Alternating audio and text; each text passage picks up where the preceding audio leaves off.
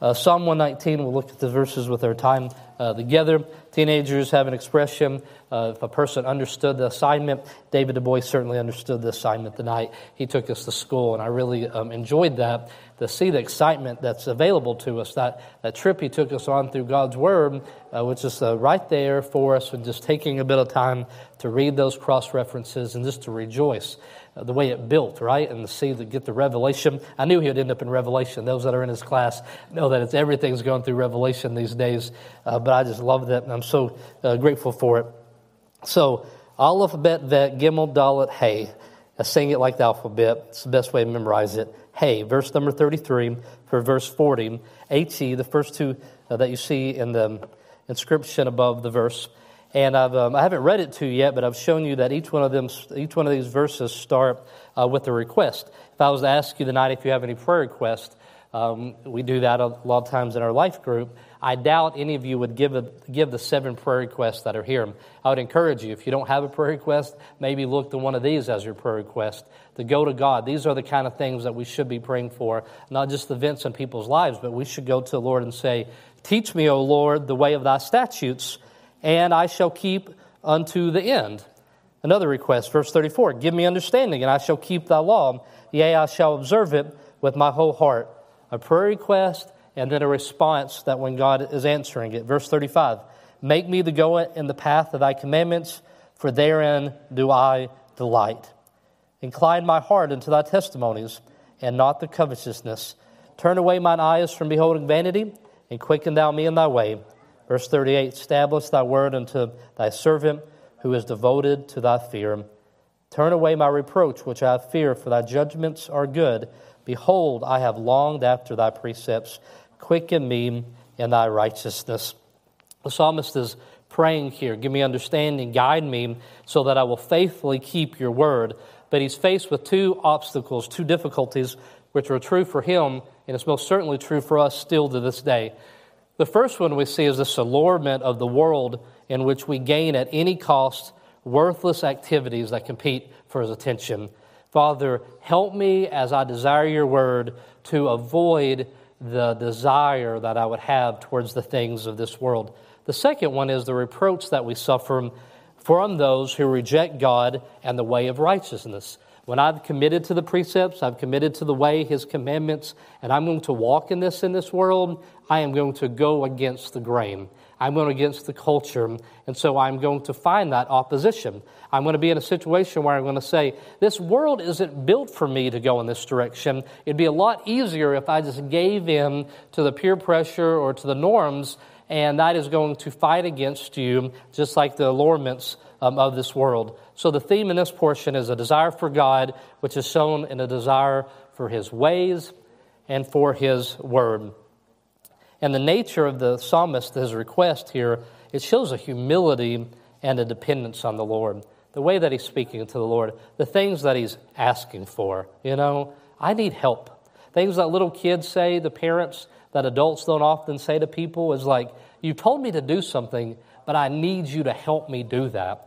That's what we're having a psalmist say is like, God, I know your commandments, but I'm not going to be able to do that. We sung it tonight. I can't think exactly of the expression that we sung to our brothers and sisters in Spanish. We have some help from a Chilean brother that's helping us translate some of the songs so we can sing them together. But it says, give me the strength to do what you have called me to do. One of the songs that we sung tonight spoke about asking him to give us the strength to do what we are supposed to do. So that's what we have. The word with our whole heart. To keep the word with our whole heart, we're going to need to know his word. Verse 33, "Teach me, O Lord, the way of thy statutes, and I shall keep it unto the end." Is God, you teach this to me. If you will teach this to me, I will keep it here.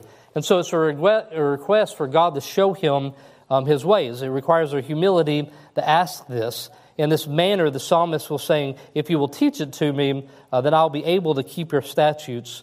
But God, if you don't, I'm not going to be able to do anything. And we're reminded, Psalm 19, which we looked at tonight. David started us with there. It says, moreover, by them is thy servant warned, and in keeping of them there is great reward. The law itself is a reward for the servant of God. The keeping of it is a reward. It's the light of our heart. Our whole affections are set upon it. And so we have to understand it if we are going to keep it. Verse 34, teach me, verse 34, give me understanding, and I shall keep thy law. I'll observe it with my whole heart. God, I need discernment. Whole heart qualifies this idea. The more he knows and understands God's word, the way more enthusiastically he can obey it. I don't think I could ask for a better example tonight. Reading. What should happen when you read the passage that David had given us in the book of John, where we read about him being pierced? The response, the application to that verse is worship. It is I have to respond that Jesus Christ died for me. That happens when you hear "Thank You, Jesus," the song we just heard. It stirred in our hearts, right? It caused us to want to worship the Lord. But David, taking us wide and then deep, did the same thing. It gave us an understanding of it. And so that you could read past that verse, but when you stop and say, God, give me understanding, and he would say, well, to help your understanding, compare Scripture with Scripture. So read in some other portions. By the time we got to Revelation, we didn't just know what pierce meant, but we felt it, right? It sunk into our soul where it was supposed to be. And so we need the discernment to understand the Bible.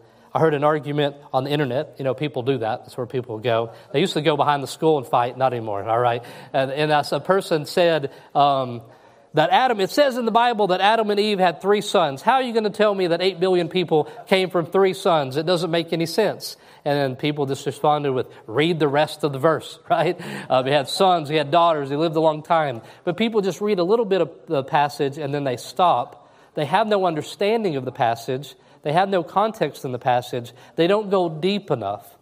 In our understanding of God's Word, sometimes we struggle because we don't understand it to the depth that is available. We need to go deeper in the God's Word. The believer desires to have a guidance from it because we delight in being led by Him.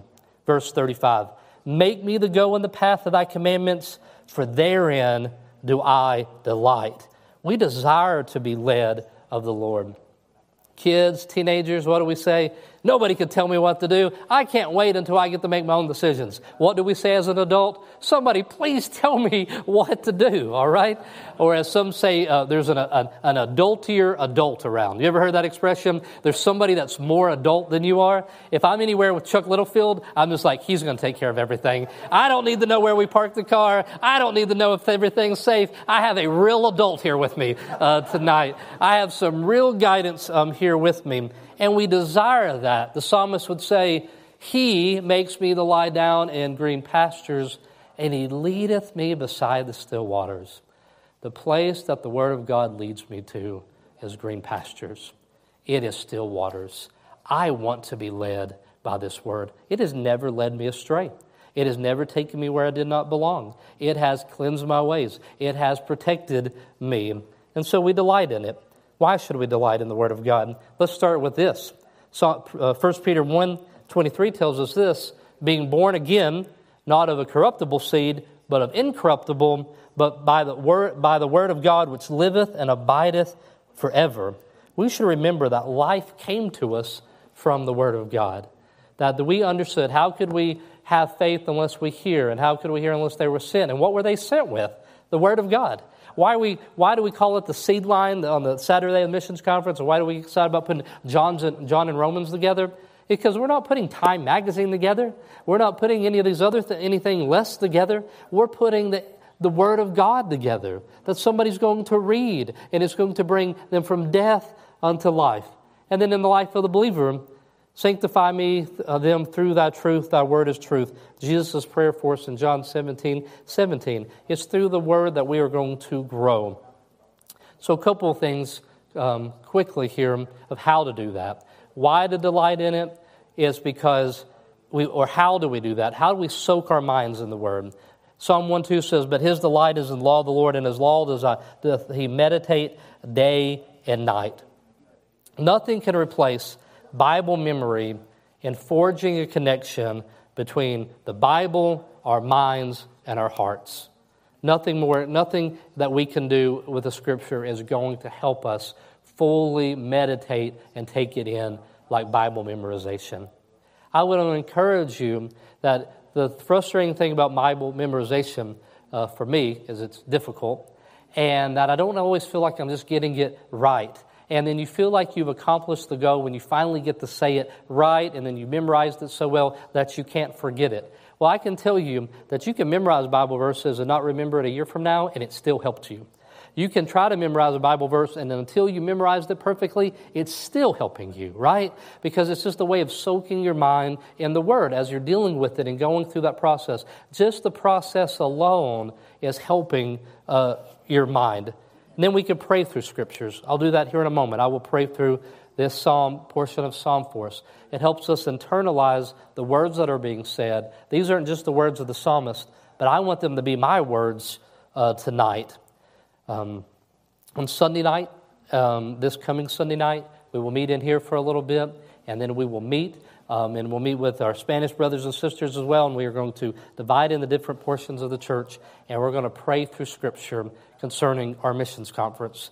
And so we should pray through the Scriptures, we should memorize the Scriptures, we should discuss the Scriptures. Write it out in your devotions, share it with other people, have conversations. I mentioned that about David. David is always wrestling with some passage, always asking me. I don't know how many times he'll say, "What do you think about this?" And I'll say, "David, I've never thought about that. I have no opinion on that. I didn't even know I was supposed to have an opinion on that subject before." Because the Bible is just so wonderful, and there should be no shame in that. And I hope and believe in 50 years from now, if I'm still living, I wouldn't place bets on that, but if I was still living, that I'm still going to be shocked when somebody brings something to me and this says, "Have you ever seen that?" Not because I'm not going to be dedicated to it, but it's just, there's so much that is here.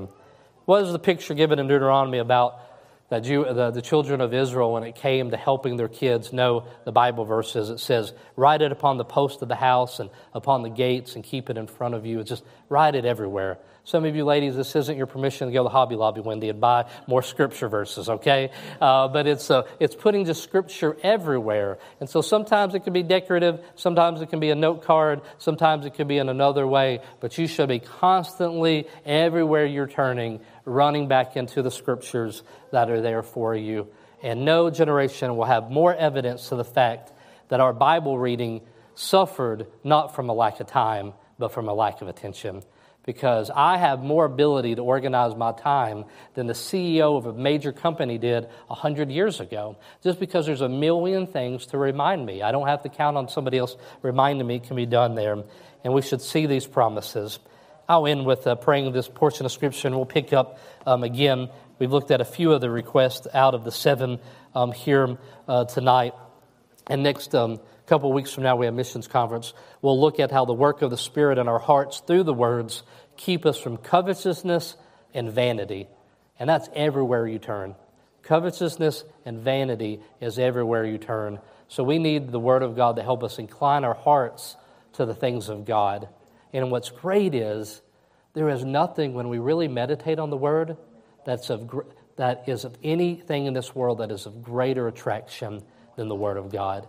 The treasure that is found there. Like when we truly see it for what it is, and we pray to God to help us, there's moments that we'd say, I would not trade what I know, what I just heard. The idea that Jesus Christ coming pierced for us in Revelation is of greater value than anything that I will ever drive or any meal that I will ever eat or anything else in this world. This book has greater, it's a jewel, we said, right? It's of greater wealth than anything else in this world. And that captivates our attention so much that the other things that are distractions from us, the things that will draw us into sin, they just seem to be so much inferior. They seem to be completely empty when we behold Him through His Word.